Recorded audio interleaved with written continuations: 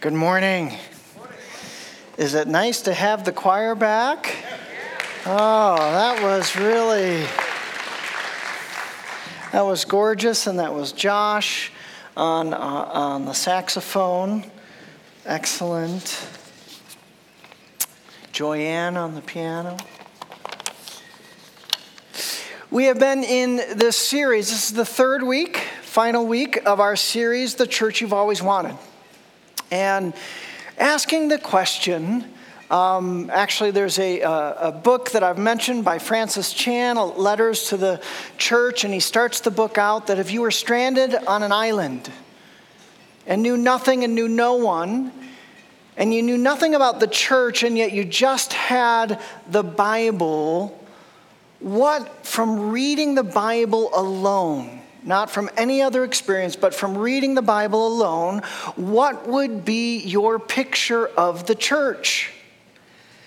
And how close of reading the scripture and seeing the church does that match your present church? And oftentimes, I would say, we would find our present church lacking. I don't mind you thinking that in your head. All right, you're like, oh gosh, I hope Pastor Eric doesn't think. No, I've thought that. There's a lacking in the church, and I said, what if it was a spirit-designed church? What if we asked the Lord, what do you want in the church? And we've talked about a few areas of holy discontent, and really have been talking about an invitation for you to join us in building a spirit-designed church, of reforming, of reshaping, of going after saying, Jesus, what do you want this church to be like? And one of the areas we talked about a couple of weeks ago of holy discontent is that sometimes I personally really struggle with the lack of true personal transformation. That I long to see, I long to experience myself a greater sense of transformation, not just from outward behavior, not just from light things, but inside out transformation. What would it be if we said, yes, as a church, as a community of faith, we are going to go after this deep spiritual formation? As the Apostle Paul says, as we saw 2 weeks ago, that part of the goal of the Christian faith is that Christ Jesus would be formed in you. What would it look like if more and more, as a community of faith, we're going after that Christ would be deeply formed, and we'd see lives transformed in that way. Last week we talked about another holy discontent, and we wrestled through some shallow relationships. That oftentimes our relationships that we have, whether in the body or outside of the body, that those relationships are so fragile, that are so shallow, that they really can't take the weight of any kind of pressure or pain or difficulty. And so often in the churches, just like outside the church, we have some weight placed on our relationships and they break. What would it look like if we said together, we're going to go after sacred community? We're going to go after sacred friendships. We're going to go after a time that even when we hurt one another, we don't cut bait and run. Even in those moments that we're struggling, we actually practice the one another's of Scripture, where we're caring for one another, forgiving one another, giving grace to one another, speaking truth in love to one another, bearing one another's burdens. What would it look like if we were serious about that and said, yes, God, we want relationships that can bear the weight of the pressures of our world? This week we're talking about the final piece of the vision, the direction, this 7-year vision that inviting you into not just in-depth spiritual formation, not just sacred community, but there's a call in the church that includes a vibrant, a compelling, and a compassionate witness of Jesus Christ to this broken world. And so often, that churches and people get off the mission, that we become more about maintenance rather than mission, that we become more of a country club rather than a mission outpost that is happening in the church. After graduation from college, I served two different agencies. One is InterVarsity Christian Fellowship. InterVarsity is a parachurch organization that really cares for the faith of college students. So I was kind of like a missionary to college campuses in Illinois, and they have a neat history. It was actually in the 1900s that there was a group of students. It was on Cambridge University, and they started praying for their university. They started praying for their lives. Then they were organized much later, and now it's a pretty broad parachurch agency organization. And this is their mission statement that they have. They said, in response to God's love, grace, and truth, the purpose of InterVarsity is to establish and advance at colleges and universities witnessing communities of students and faculty who follow Jesus as Savior and Lord, growing in love for God, God's Word, God's people, of every ethnicity and culture, and God's purposes in the world. There is this mission that was born way back in 1877, this sense of calling and purpose and mission. And InterVarsity has faced some challenges, but I'm happy to say it's still on mission. It's still going after what God placed in those students way back when in Cambridge University. Now, the other agency that I worked with, I got tired of raising my own support, and I moved back and entered into social work, which I thought was going to be my calling, social work and counseling, and found a job at a YMCA. It's not a normal YMCA. It was a social service YMCA. So we cared for foster kids. We did some drug and alcohol prevention and so forth. And I was looking at their mission statement, again in the 1900s, was founded by actually one particular George Williams. And it was part of the Industrial Revolution that was happening in Europe, and you had all these young men coming to the city, and really their options were taverns and brothels. And he said, we got to do something about that. And so born out of Bible study and prayer was this mission to unite all young male Christians for the extension and the expansion of God's kingdom in the city. Today, it's the 20th century, it grew, 21st century. Now, by their own admission, they'd say it's really become more interdenominational, more concerned about promoting morality and good citizenship than a distinctive interpretation of Christianity. The YMCA is more focused on inspiring youths and families to exercise and be healthy. Now, I remember working at the YMCA, and I had a non-Christian female coworker. She was a good friend of mine, and we were talking, and our executive director at the time was trying to talk about how the YMCA carried over each one of the words in its title, young and men and Christian association. And finally, my female coworker said, just give it up. It has nothing to do with it. It's not young anymore. It's not just about men. It's really not Christian. It's not really an association. So it's like, give it up. What's happened with the YMCA is a lot of times there is what folks would call a mission shift. Or you could call it a mission drift. There's a book by that title, Two Christian leaders who were part of a Christian agency. They could see and recognize their agency was drifting from the call that God had placed on the founders. They wrote a book. It's pretty compelling. They write this: without careful attention, faith-based organizations will inevitably drift from their founding mission. They highlight a number of reasons. Sometimes finances, people offer money.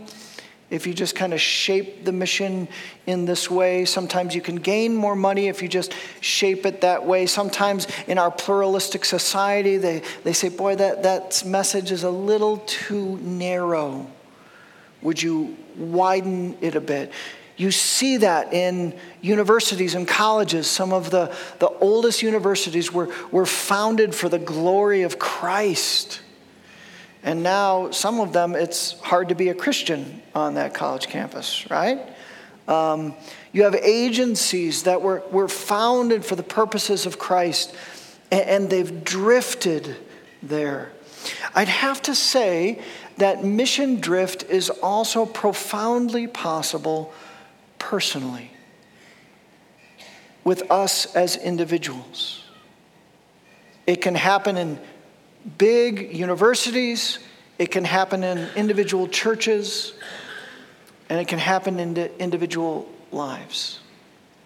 Some of you have heard me say that I believe part of Christianity is 3 conversions: conversion to Christ, conversion to his church, and conversion to his cause.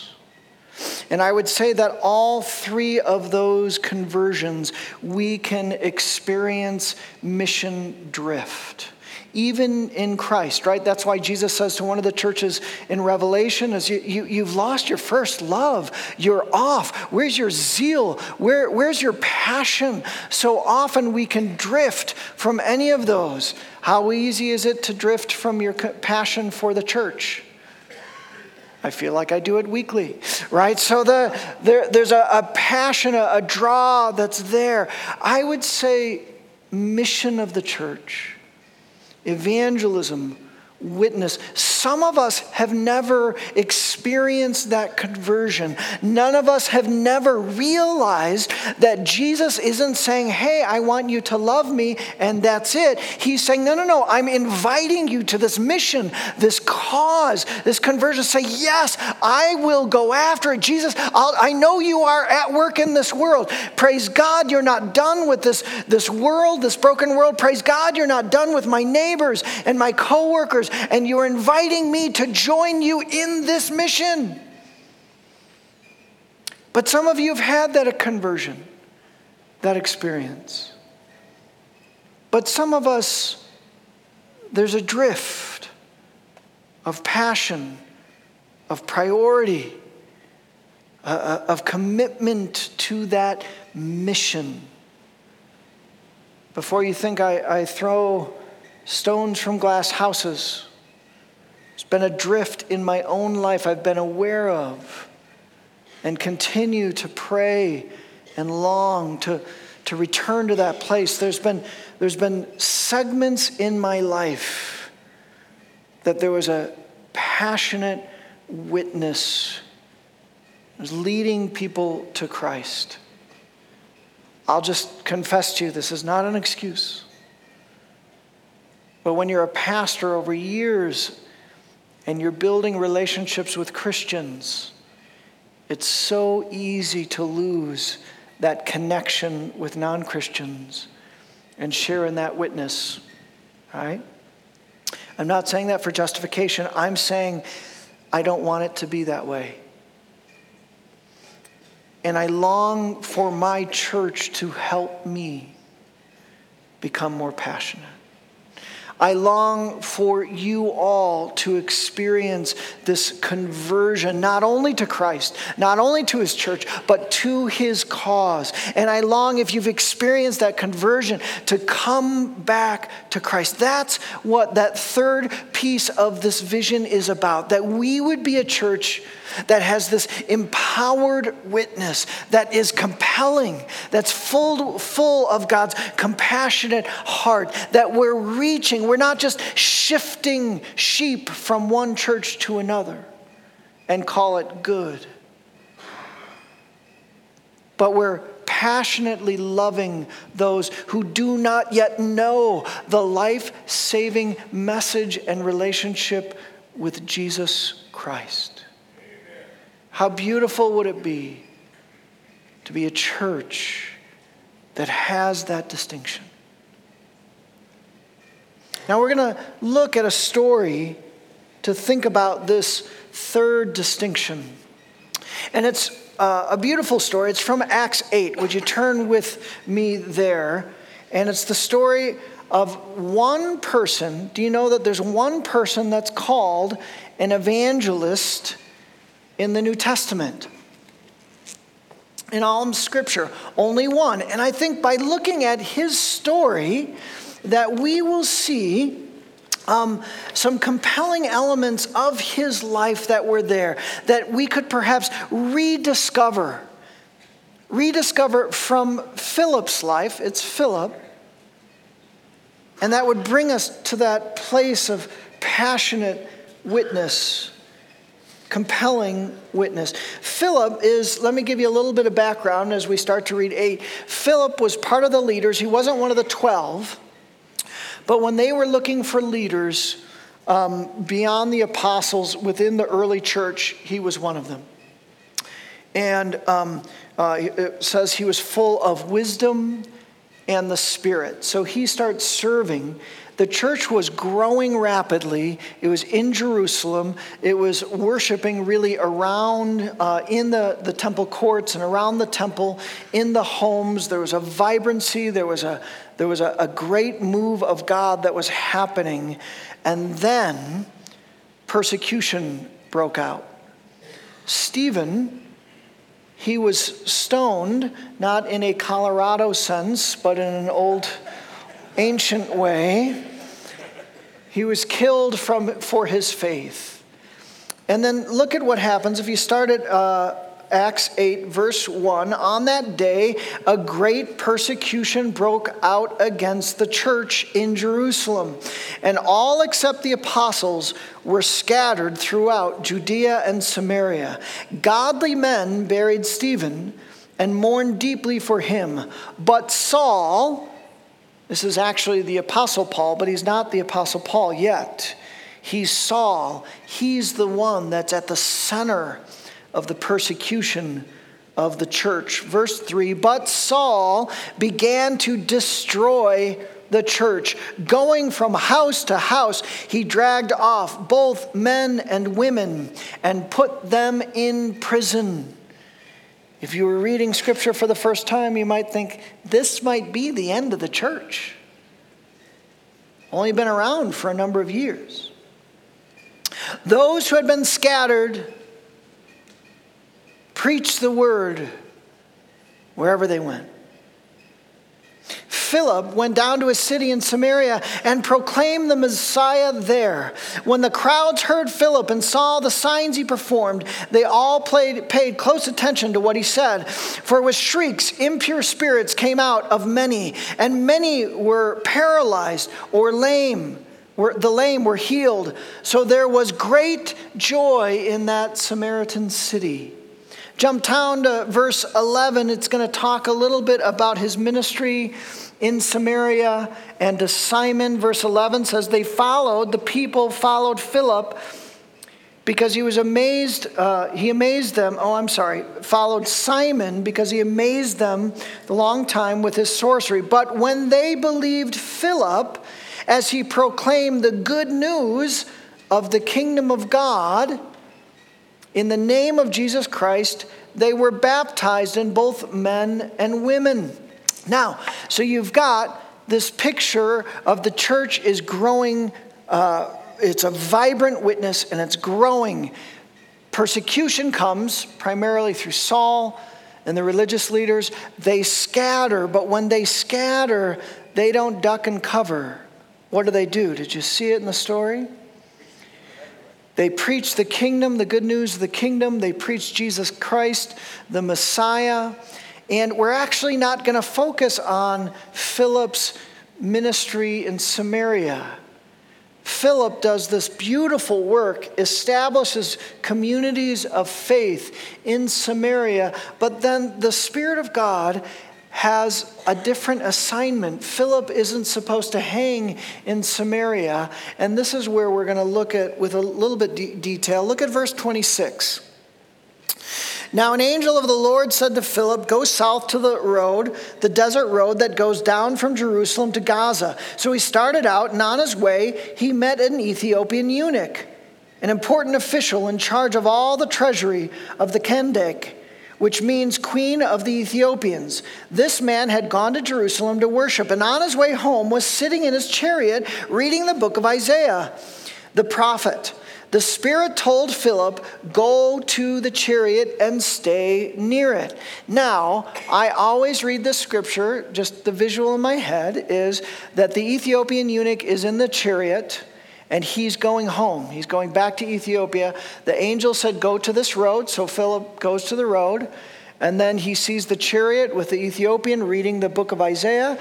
And he says, go near the chariot. So what does he do? He starts running, right? He's jogging along this chariot. And then what happens? Then Philip, verse 30, ran up to the chariot and heard the man reading Isaiah the prophet. Do you understand what you're reading? Must have been an awkward moment, right? Hello? How can I? He said, unless someone explains it to me. So he invited Philip to come up. He must have been tired, maybe a glass of water. Catches his breath. Verse 32, this is the passage of scripture that the eunuch was reading. He was led like a sheep to the slaughter, and as a lamb before its shearer is silent, so he did not open his mouth. In his humiliation, he was deprived of justice. Who can speak of his descendants? For his life was taken from the earth. The eunuch asked Philip, tell me, please, who is the prophet talking about, himself or someone else? Then Philip began with the very passage of Scripture and told him the good news about Jesus. And then they're going to see some water. The eunuch is going to say, how come I can't be baptized right now? And he goes, let's do it. They baptize him. As the eunuch comes out of the water, poof, Philip goes for a fly. He goes away and on another assignment that Jesus has for him. Just a few observations that I think are compelling. One of the first things that sticks out to me of the story of Philip is that this all happened because of persecution. I fear that if I would have been in Philip's shoes, that I would have not been nearly as courageous.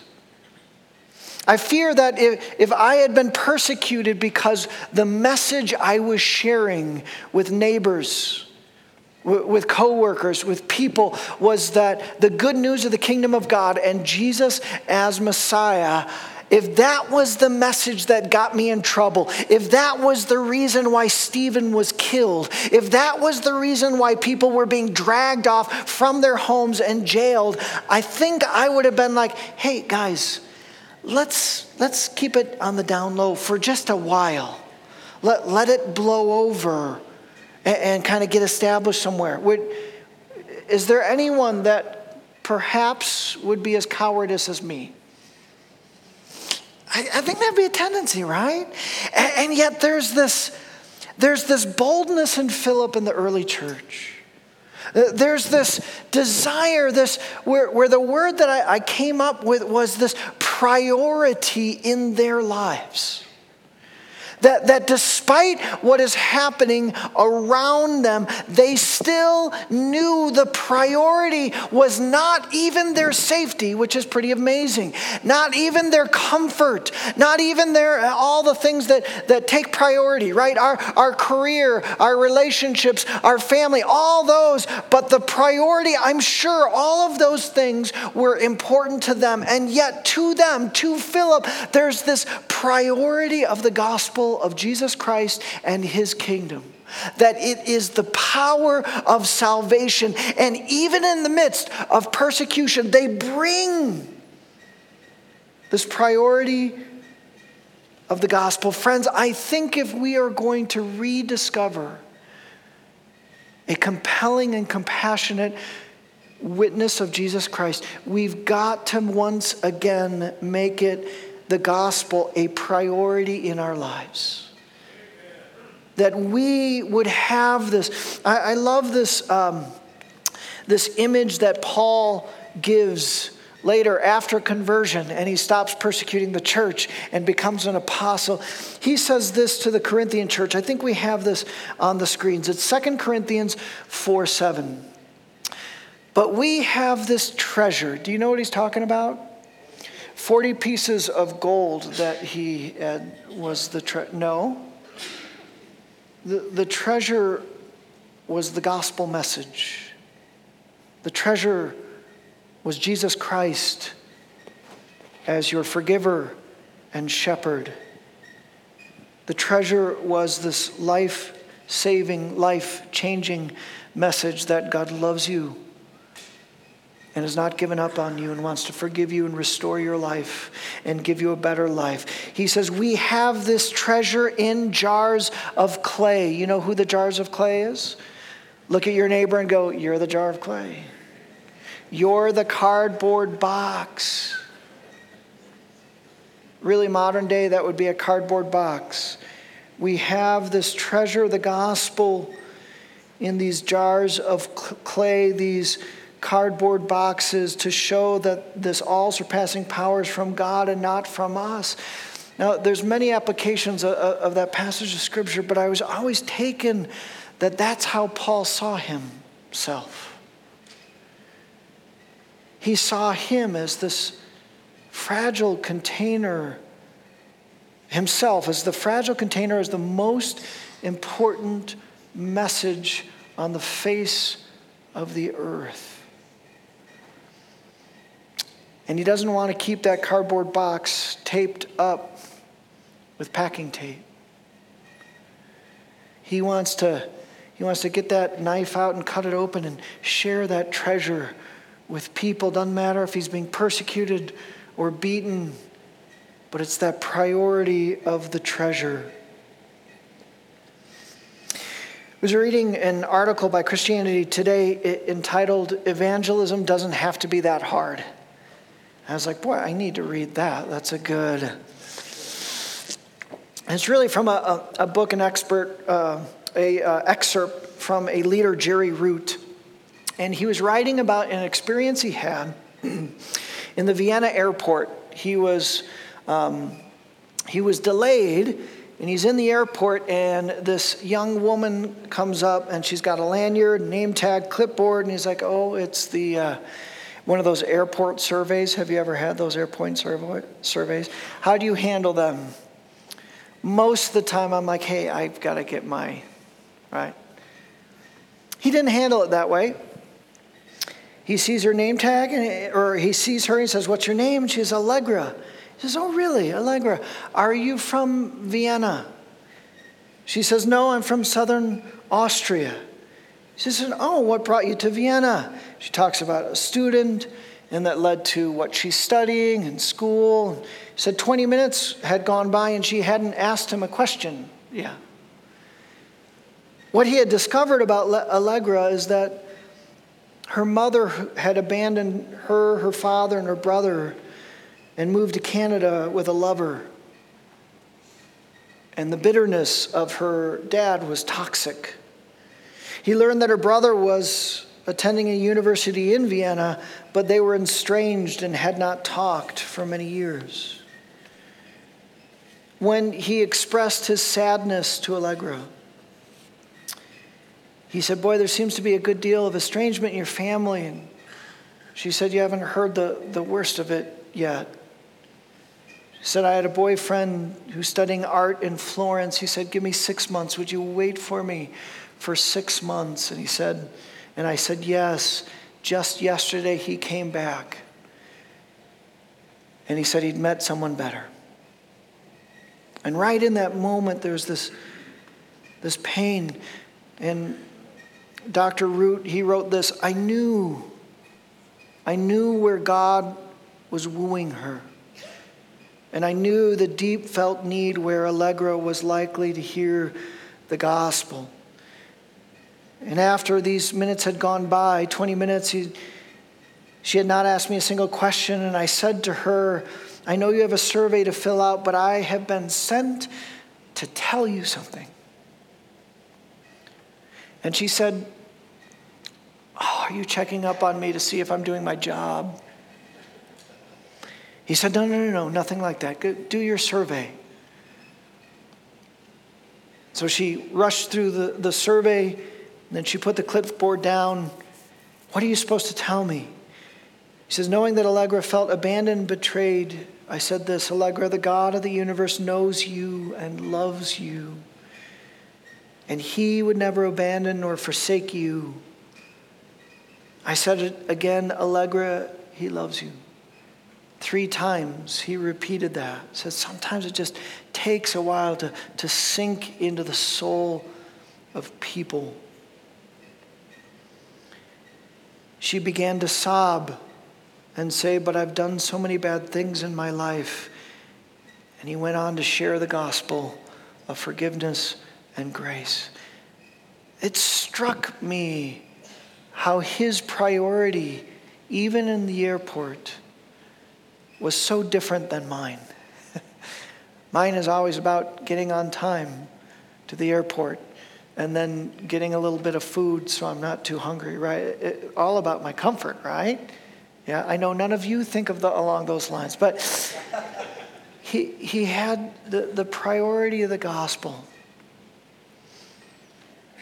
And just for reflection, I asked this question, what's your priority these days? Is it career? Is it family? All of those things are good things. Does the gospel break into even the top 5 of your priority? It should. It should. Posture, so important. What's the posture that we live in? The second thing I love about that story is, did you notice that both Philip, he wasn't creating these opportunities. What was he doing? He was following, right? Dr. Root, with the story of Allegra, he actually wasn't creating. He had the right posture and priority that was coming in. But the Spirit of God had been working in Allegra prior to, just the day before. And I'm convinced the Spirit of God is looking for people with the right priorities, with the right posture, and he brings them to people he's drawing and wooing to himself. And that's the second thing we need to rediscover. That is, rediscover the power of the gospel. Rediscover the work of the Spirit. Rediscover how the Spirit is at work. He's not asking you to force things. He's not asking you to be weird. How many of us don't do evangelism or witness because we don't want to be weird, right? He's asking you to follow. He's asking you to follow his voice, his direction. He'll lead you. Listen to the 1 Thessalonians. Paul says this, "For we know, brothers and sisters, loved by God, that those he has chosen you because our gospel came to you not simply with words." Words are important. It's not the only important thing. But also with power. That's how the gospel spread in the early church. With power. With the Holy Spirit and deep conviction. You know how we lived among you for your sake. Words, power, and authentic life lived. I think the church often has a blind spot to this aspect of witness and testimony, that this is a spirit thing. That's one of the primary ministries that the Spirit of God wants to have in your life. Did you know that? One of the primary ministries He wants to have in your life is witness and testimony and direction. And we have this blind spot where we're not asking for His direction and His work.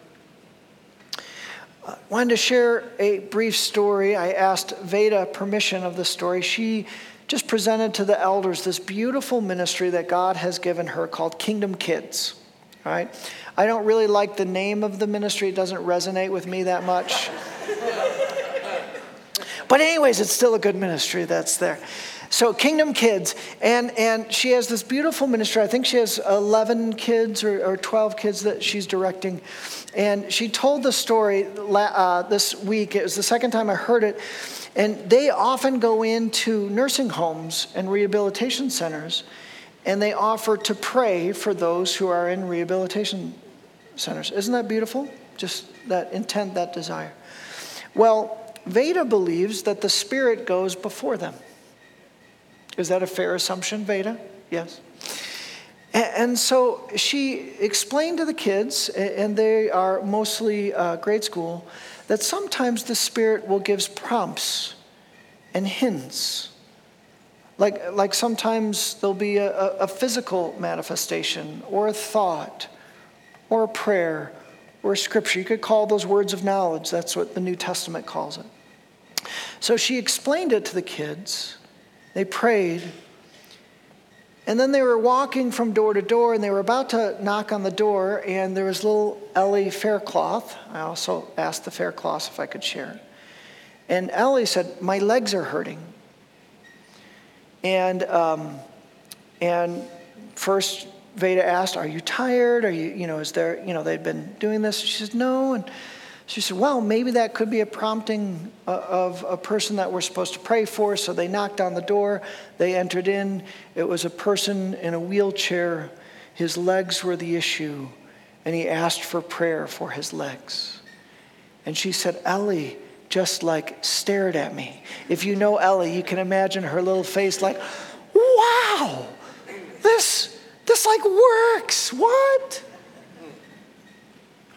And I heard that story and I thought, Ellie was how old at the time? 6. Ellie was 6.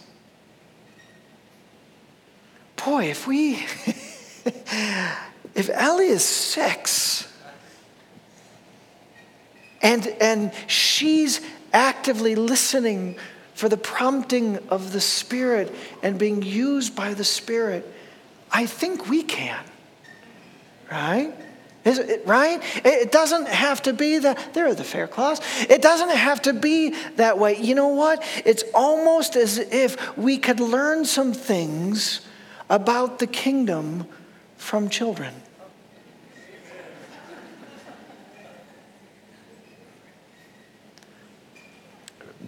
Friends, we need to rediscover the power, the wisdom, the counsel, the direction of the Spirit. Where is the source, the energy source from which you are living?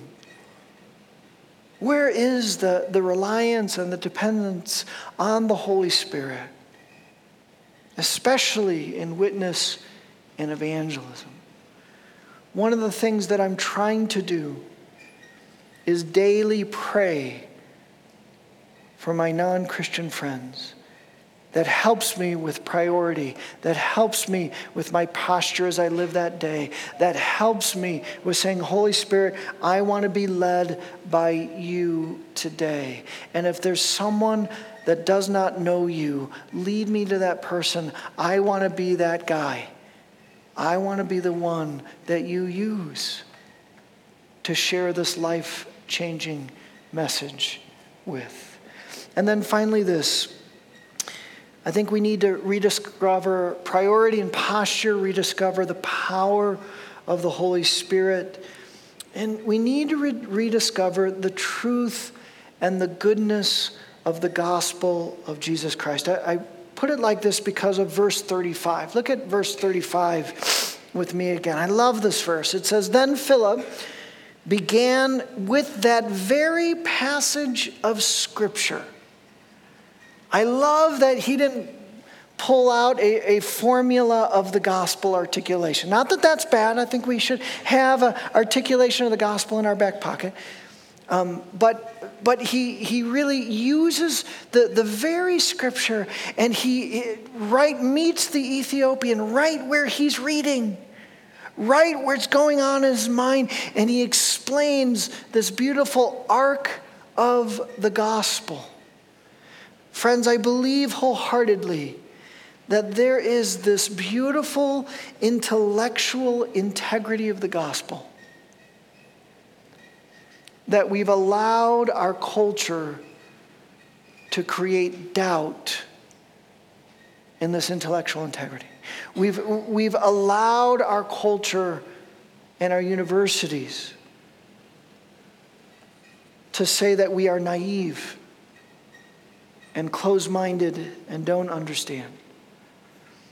When I think the opposite is true, there's this beautiful articulation of how the world works and what the world is about that can only be found in the message of Christ. 1 Peter, "But in your hearts revere Christ as Lord. Always be prepared to give an answer to everyone who asks you to give the reason for the hope that you have. But do this with gentleness and respect, keeping a clear conscience." Friends, sometimes those who are most convicted of the intellectual integrity of the gospel are the meanest people on the internet and in the news and in politics.